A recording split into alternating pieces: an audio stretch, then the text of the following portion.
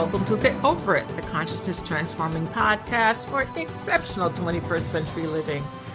Folks, we have an empathic show today. We're going to be speaking with Elaine Clayton, and we're going to talk about her book, The Way of the Empath, How Compassion, Empathy, and Intuition Can Heal Your World. And you know, folks, we can definitely use that in our world as it exists right now today. And I want you to sit back, take notes, but more importantly, go get the book. This is a great book on being an empath. And so many of us are empaths and we don't know it. Okay. We don't realize. So we'll help you discover if you're an empath or not during today's show. And then get the book because she gives many, many tips on how to manage your energy. And not only tips, she kind of gives you, I'm going to call it a little history behind it so that it makes sense to you. Okay. Now, the information shared on Get Over It uses intuitive and pragmatic insight to help you shift your consciousness to break through blocks and release energy that is no longer needed. Yes, we're going to help you let go of the BS that is holding you back. But you guys know I always ask, are you truly ready to? And by the way, folks, BS is belief system. A bit about me for my new listeners: intuitive since birth. I'm a third generation intuitive with over 3 decades of experience supporting people to break through the blocks along their path. I'm a strategist for personal and professional transformation, revealing cutting-edge information that enables you to prosper and thrive. I spent 25 successful years in corporate America as an executive sales professional, and I am the founder of Healing Visions Ministries and the Northern California Children's Education Network, a 501c3 nonprofit. I provide consultations and healings in all areas of life that heal the mind-body-spirit connection, allowing you to live your very best life. My clients say that I keep it real while providing them accurate information to assist them along their journey as a spirit living a human existence. But they also say, if you really don't want to know, don't ask Monique. My background includes a doctorate in metaphysics, Reiki master teacher, ordained minister, and clinical hypnotherapist. So whether you are stressed, depressed, or possessed, I can help. To find out more about me and my services, go to my website, and that's MoniqueChapman.com. And I invite you to like me on Facebook and follow me on LinkedIn. My guest today, Elaine Clayton, is an artist and author, illustrator of several books for children and adults on intuitive intelligence. She is an intuitive reader, Reiki master and teacher of intuitive empathic development.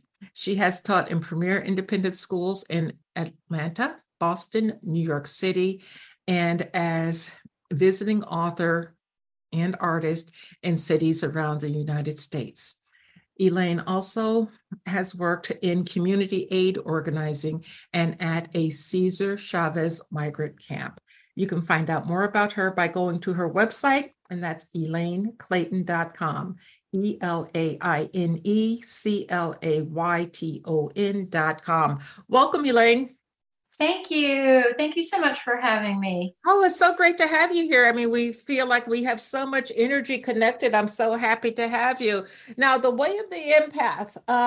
So many people, I think, are empathic. They don't know it. You know, they go to the store and all of a sudden they're feeling weird, or they go to a party and feel weird. So tell us your meaning of empath so that we're all on the same page. I love that you brought that up because I feel like we all have a moment. Empaths have a moment where they realize, oh, that's what it is. But, you know, it may take many years for that to occur to the sensitive person. An empath, I think, is a sensitive person, a form of intelligence that they have that is naturally present in them, that makes them be aware of the feelings and the energies unseen in an environment or in people around them. The way our perception is, we can only go by what we perceive, and we may not, an empath may not feel exactly the feelings that the person in front of them is having, but it is felt as though it is. In other words, an empath, whether they be a child or a grown-up, encounters someone and has an immediate, before the brain can figure it out, has an immediate impression that is, I guess, you know, it's kind of an intuitive emotional, because it is felt on an emotional level before the brain processes it. the feeling that comes to them, to the empath, is as though they are feeling exactly what that person in front of them is feeling. And so, it's hard. You can't really shut that off.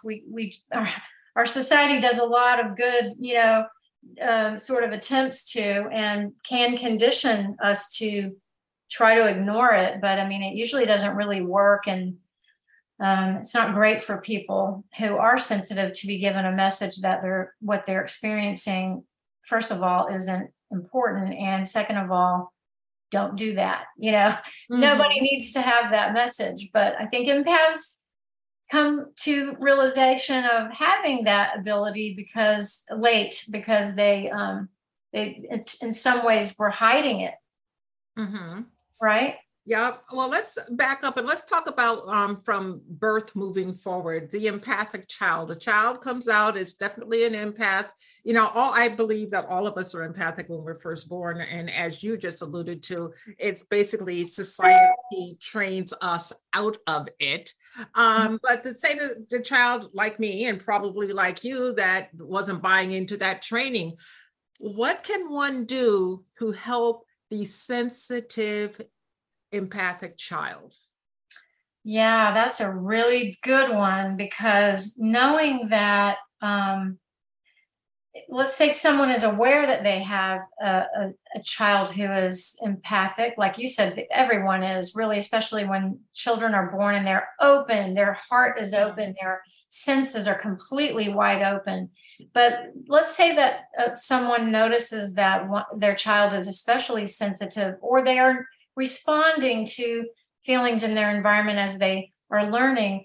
I would say being very receptive to the feelings of the child, encouraging that kind of empathic connection, and instead of shutting it off, turning it down, having an intolerance toward it, cultivating it is something that really helps the child continue to develop emotional intelligence and deepen empathic sensing. And we all are bumping into each other a little. There would be a time when a parent might say, we're doing this right now, and at that moment not connect to the feeling the child has. It's not like anyone's perfect at this, but in general, having an attitude that feeling for others, caring for others, having a sense of compassion, being tuned in that way, valuing that and communicating that to the child through respecting their feelings and encouraging them to have feelings for others. Like, I remember when I was very young and I told my mother that my friend, we had wandered into a church in the middle of the day, and I thought it was amazing. I was looking up at the high ceiling, and it was like I could feel God was there. But my friend, we were probably 6 or so years old. She said, I miss my dad. And she started to cry. She was afraid in there. She wasn't feeling the same things I was. And I remember telling my mother this after school. Well, my mother was engaged. She was listening. She was conversing with me. She probably asked me, how was your day? And then I remember her saying, when I told her about my friend, her response was, oh, her father travels and she really misses him. She put that there. She could have ignored it. She could have laughed. I've seen people do that, where someone expresses an emotion and the response is laughing. She was very kind and sensitive and empathic about this friend. And it gave me a layer. It gave me something else to do with the information that had come to me just by simply being with my friend. I could have been numb to it if I had a parent who didn't want to take it and actually treat it as very important to care for her. Okay. Well, what about the sensitive child that gets picked upon, bullied by the other kids? What can a parent do? Because most kids that get bullied on some level, they're very empathic. in my opinion. What can a parent do to help strengthen that person's boundaries and so that they know who they are? The one thing that you write about in your book that really caught my attention was about unconditional love. But to have the unconditional love, you have to have the self-love first. But if you're a child, you don't necessarily understand that dynamic. No, and if you're a child and you're hurting because you're being treated poorly, people's responses to you are not kind. I mean, for the child, and then for the parent who's aware of that, there is probably, I mean, that is extreme torture. A parent has, who knows that they need to protect their child, has to get on a mission then to do two things, I think. And I mean, I'd love to hear what anyone else has to say about it. But one is having to advocate for the child, Mm-hmm. And the other is to help the child understand and realize who it is they're dealing with. And ultimately, sometimes you have to remove a child from an environment that simply is toxic for that child. There are people that switch schools or homeschool and do other alternative things because you don't have to stay trapped with being where the system itself can't really be improved, but we have the idea that there's no choice. And I think that bit by bit, people can figure out, maybe I have a choice and maybe I don't have to accept this. So I think it's like this continuing work in progress when you have children and they're super sensitive. First of all, you want to validate them. You want to let them know you care about their experience and that you want to participate with the authority that you have as a parent to make corrections and to help demonstrate drawing boundaries and having discussions about what isn't just. The other thing, spiritually, what came to me, and this came to me as a parent, having to learn how to do all this. A lot of times intuitives are not super assertive. They have to learn it the hard way. They have to realize I have to have a boundary and I need to be assertive. I'm so concerned about everyone else's feelings, not advocating for your own. But I remember going into a deep spiritual kind of journey around this topic. And I had a moment where it all became clear, and it is connected to what you just said about unconditional love. I literally heard a voice say, as if it were a guide, whispering to me, never let anything but love come between you and your child. And it struck me so hard, because what happens when we feel someone is being mistreated and they're vulnerable, like an innocent child, is all the protective instincts, fear, anger, you name the emotion that can feel negative or like a shadow emotion. None of those are actual, they're not wrong to have those responses. Those are normal, instinctual responses. But where I was transformed through that message is knowing if I am the parent, I am the one that can love the child really in a way that nobody else has that gift to do, in the way that the parent has, even a parent who a child may say has failed in some way, that parent is still the parent, And what I realized is that love is none of the other emotions. But when people are teaching your child, or they're in an environment where you feel like they're not getting your child or caring about their sensitivity, it's because it induces fear, it seems to become the thing we focus on, the fear aspect. If we focus on the unconditional love, the unquestionable, there's no word for the love, that if we focus on that love that we have as a parent to a child, then go forth with that love. And I think one thing that is for sure is the parent never gets so afraid and so diminished that the child then has to, in some intrinsic way, believe that there's something to all the negative, like there's a reason to be afraid. It's like the saying, love conquers all. I really think if we advocate for children with a sense of love, not fear, that, we are guided, more clarity, and results can be, I guess, really optimal is one way to put it. Fear takes us down the wrong road. Yes.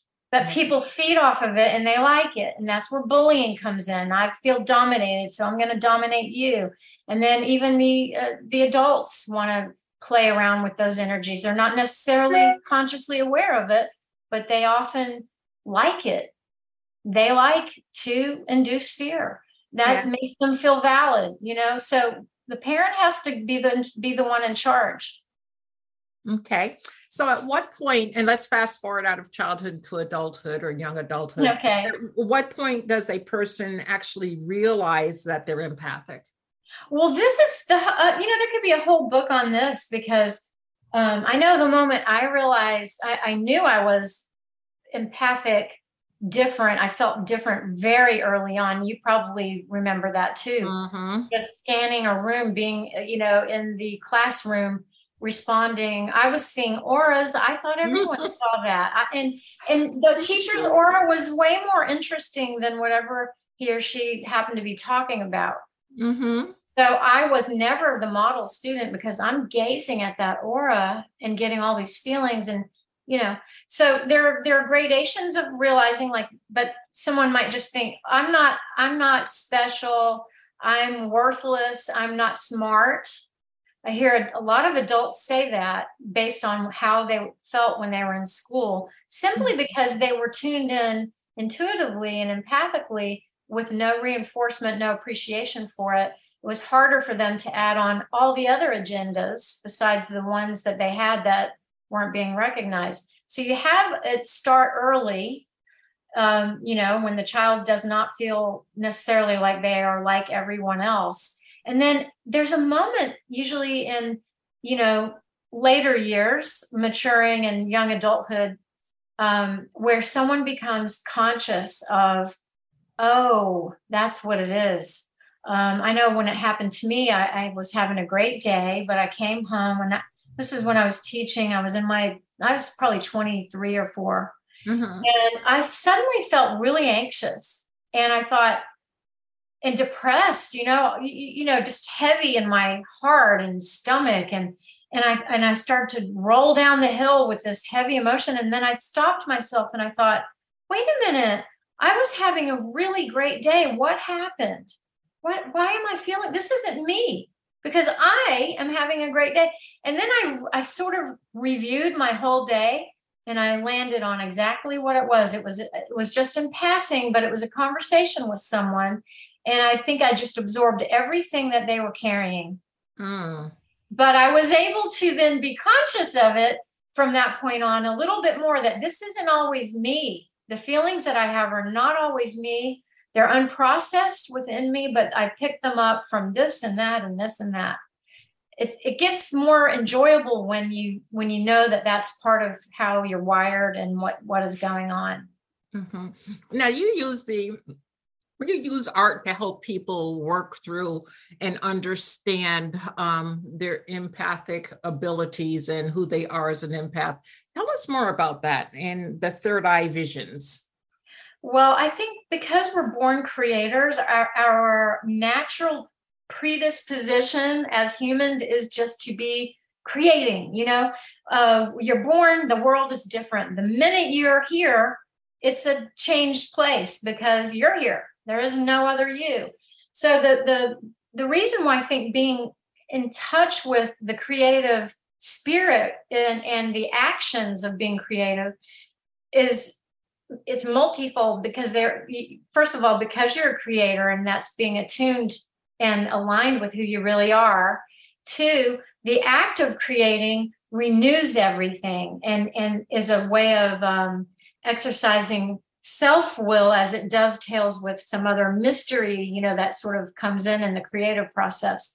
Mm-hmm. And it shows us evidence of the fact that we can take circumstances and make changes to the circumstances in a way that we enjoyed. The other reasons is that when we are very young, of course, we have to learn to read and write, and there's so many limitations to how people, take kids to go learn these things, that creative, imaginative exploration is almost not, I mean, it's considered, they'll take it away in a blink if it's there at all. I think we've gotten better about it, trying to make room for it. But the problem is we don't really nurture it in each other very much. So I think I think it's probably one of my life missions to get people to rediscover that creative spirit so that they can hear themselves and feel themselves and have evidence of their feeling and their creative expression right there. I mean, you probably hear this. It's hard to believe if you ask an adult, what do you love?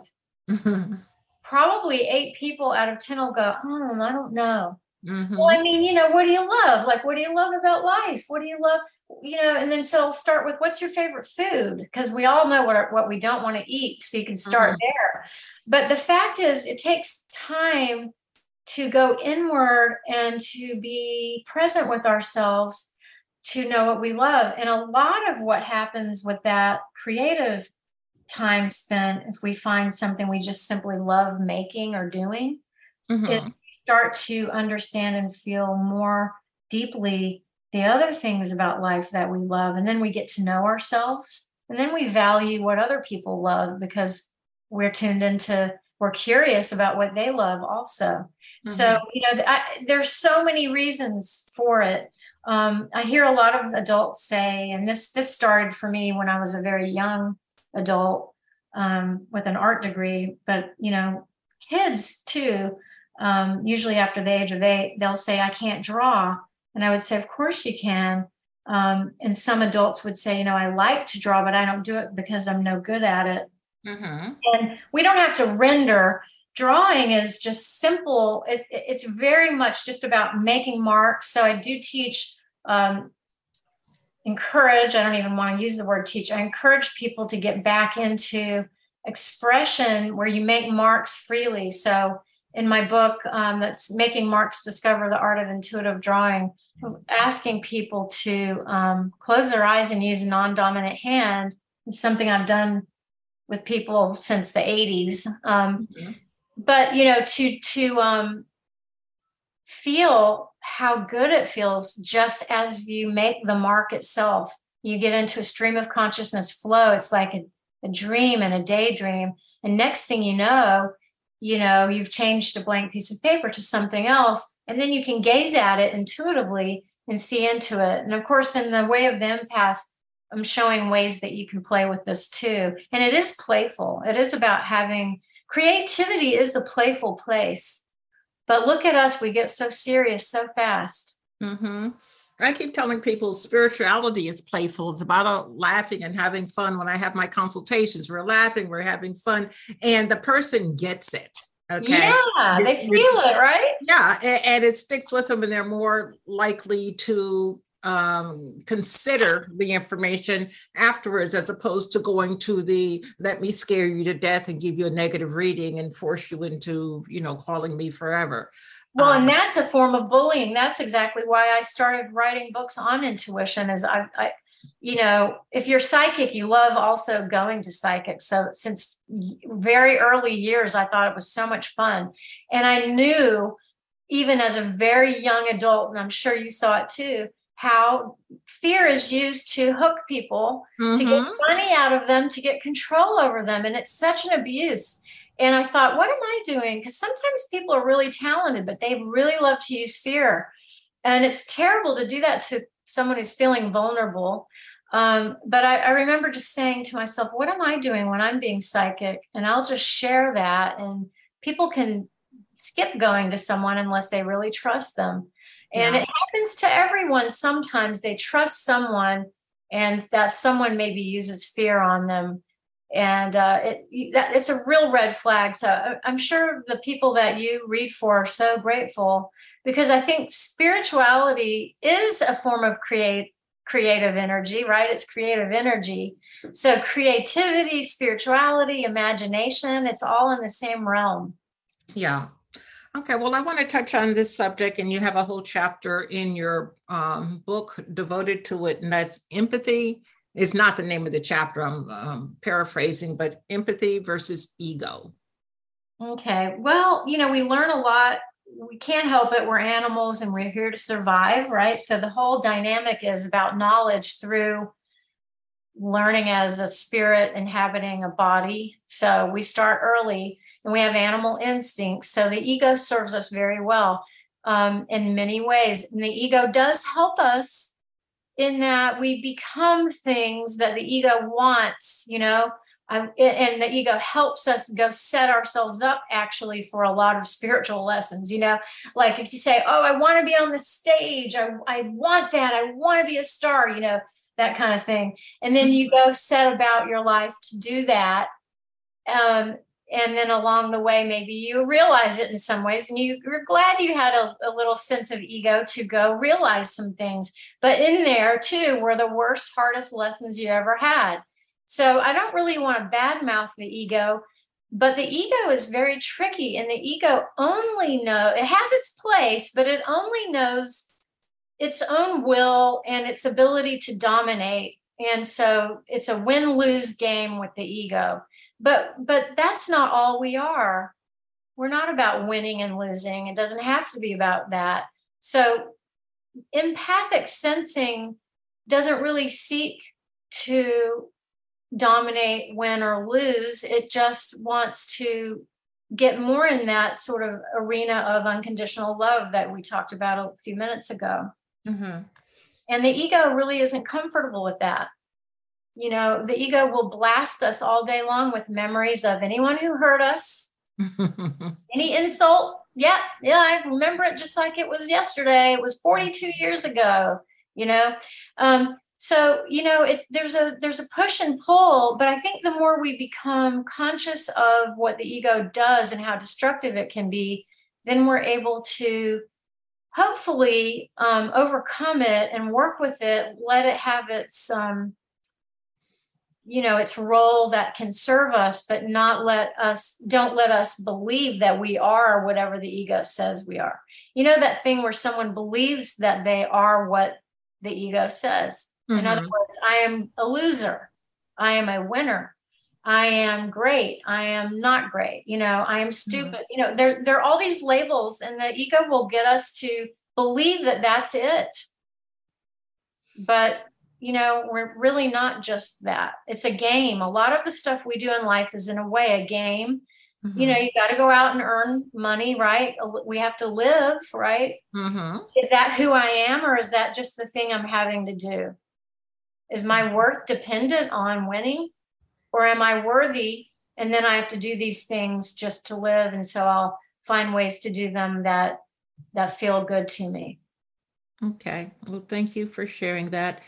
Now, we're living in very interesting times. I mean, coming out of the last presidency, and I don't want to really get into politics, but the last presidency, this presidency, the Queen just dying. So our world is changing. What might empaths be able to influence in this energy that we're currently swimming in? Wow, gosh, I have to say that of all the things that we could do as empaths, I think the smallest moments matter the most. In other words, we can't go out and fix the extremes and the polarization. We've all tried. You jump in and say, what about this? Can we think of it like that? And, you get into the fray and you could be dead for trying. You can't necessarily change the way the polarization is taking shape, and it's in our human nature as well as in extreme weather nature. We see it in all kinds of forms, and these times were foretold many times in many ways. So here we are. But I feel like if we look at life as moments where our soul is encountering a person or a situation, that each of those moments is a time to empathically connect and to demonstrate love. And I fail at it plenty, I'm sure. It's not something that we always have on our minds, but if we I think empaths, because we go about the day with our feelings and our heart open, we can very slowly, maybe, or not in a flashy way, make an enormous impact just simply by connecting with the essence of love in our interchanges. Okay. Now, when we go to your website, ElaineClayton.com, what are we going to find there?